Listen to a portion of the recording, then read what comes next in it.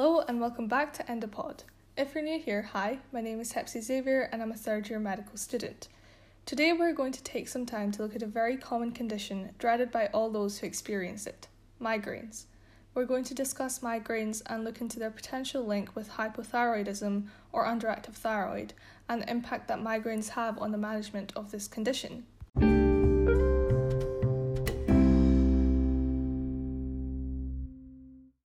To start off, let's have a quick look at what a migraine actually is.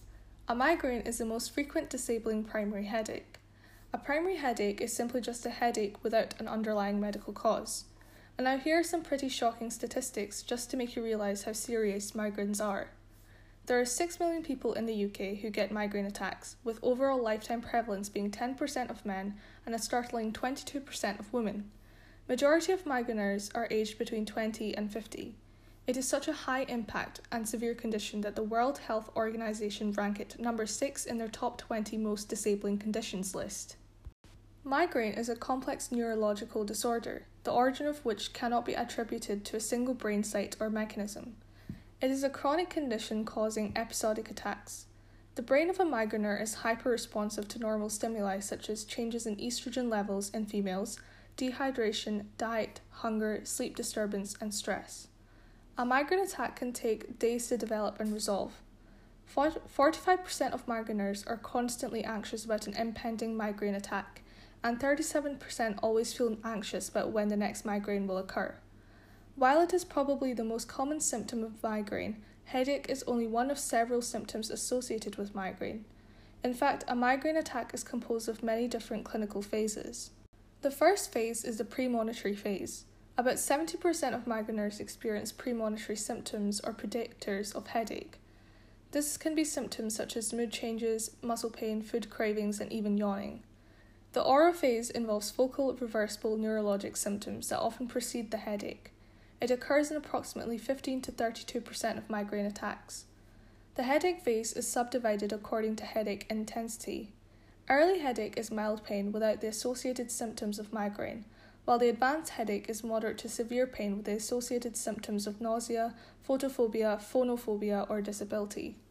Postdrome phase is associated symptoms which persist beyond the resolution of the headache. This is the most disabling aspect of the migraine as it can last 1 to 2 days. So how are migraines treated?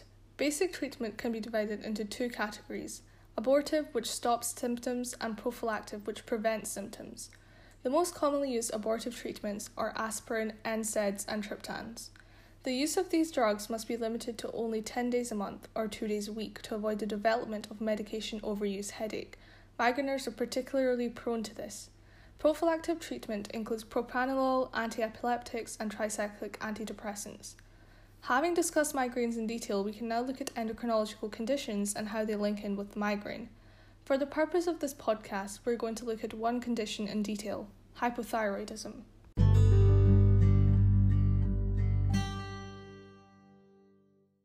The thyroid gland is a small butterfly-shaped endocrine gland normally located in the lower front of the neck. The thyroid's job is to make thyroid hormone, which are secreted into the blood and then carried to every tissue in the body. Thyroid hormone increases metabolism and helps us use energy and stay warm, as well as keeping the brain, heart, muscle, and other organs working adequately. Hypothyroidism occurs when the thyroid gland isn't producing as much thyroid hormone as it should. Basically, the thyroid gland becomes underactive. Common causes are autoimmune diseases such as Hashimoto's thyroiditis, surgical removal of the thyroid, and radiation treatment. When thyroid hormone levels are too low, the body's cells can't get enough thyroid hormone and the body's processes start to slow down. As the body slows, patients gain weight, have cold intolerance, fatigue, dry hair and skin, and they develop an ongoing low mood. Because the symptoms are so variable and non-specific, the only way to really confirm the diagnosis of hypothyroidism is with a blood test for TSH and T4.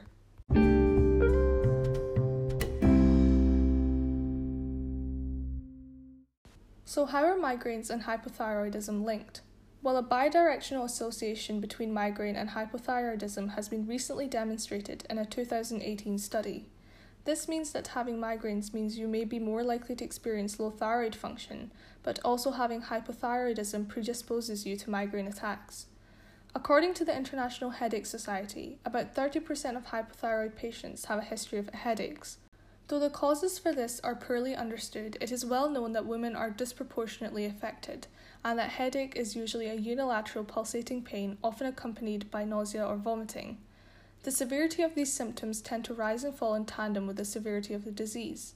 This has led some researchers to infer that a history of headaches and migraines may in fact predispose a person to hypothyroidism. According to a 2016 study published in the journal Headache, among 8,412 people medically monitored over a 20-year period, people with pre-existing tension-type headache disorders had a 21% increased risk of new-onset hypothyroidism compared to people with no history of headaches. The same study showed that compared to the general population, people with a history of migraines have a 41% increased risk of new-onset hypothyroidism, almost double the risk seen in tension-type headache patients. While this in no way suggests that headaches are the cause of hypothyroidism, it does certainly imply that a history of migraines places you at a greater risk of hypothyroidism. Hypothyroid symptoms tend to affect the entire body, from metabolic effects to brain function to hormone regulation. A common symptom of hypothyroidism is a headache. There is still a lot of debate surrounding whether hypothyroidism causes headaches or whether the headache is only a simple link. Since there is a condition between migraines and hormone function, there is a likelihood that suffering from migraines will eventually impact the thyroid, a hormone-producing gland. Another symptom of hypothyroidism is edema, which is an excessive accumulation of fluid in human tissue, often leading to swelling.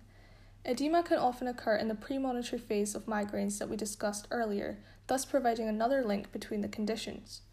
According to a study recently published in Kefalgia, subclinical hypothyroidism is associated with an increased risk of migraine. Subclinical hypothyroidism, in simple terms, is hypothyroidism which doesn't show symptoms. The patient will have normal thyroid hormone levels, but their thyroid gland is still underactive. The study found that 46% of those with subclinical hypothyroidism had a higher likelihood of experiencing both migraine with aura and without aura. Now, comparing this to only 13% of those without subclinical hypothyroidism who had this higher likelihood, we can see a significant difference. The reverse of this is also true, as a 2013 study found a much higher prevalence of hypothyroidism in migraineurs in comparison to the general population. The connection between subclinical hypothyroidism and migraine has already been discovered in pediatrics. A 2012 study published in Child Neurology showed that the treatment of subclinical hypothyroidism in children with migraine reduced their headache frequency. To prove the connection between hypothyroidism and migraines even more, thyroid function testing is currently recommended as part of the workup for children with migraines.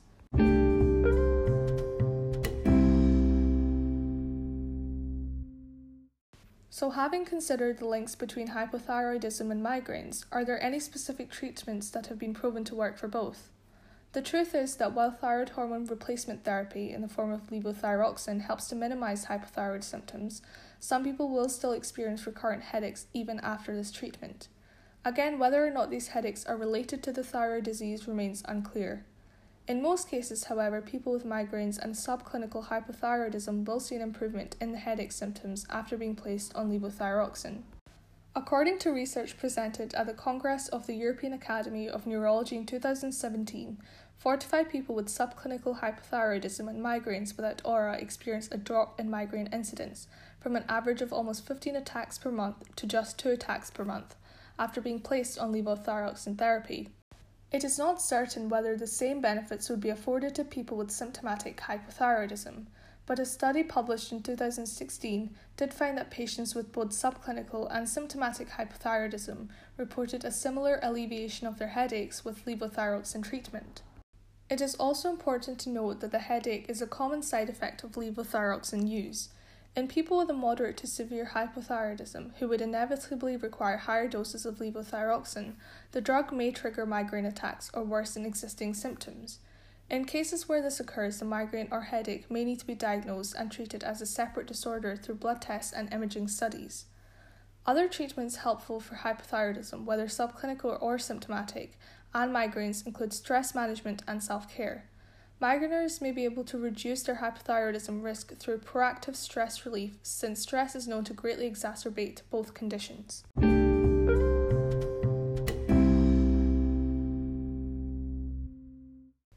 So, throughout this episode, we have explored the interesting link between migraines and hypothyroidism, including subclinical hypothyroidism. Thank you for listening this week, and stay tuned next week for another interesting episode. Please do follow us on our Aberdeen University Endocrinology Society Facebook, Twitter and Instagram pages. Please like and share this podcast with all your friends and colleagues, and of course I always welcome any feedback. If you have any requests, then absolutely let us know. As always, we're very grateful for the support we're receiving. A huge thank you to our own event coordinator Deborah Adepoju, who helped research and write up this week's topic. Stay safe and happy. This is Hepsi Xavier signing off.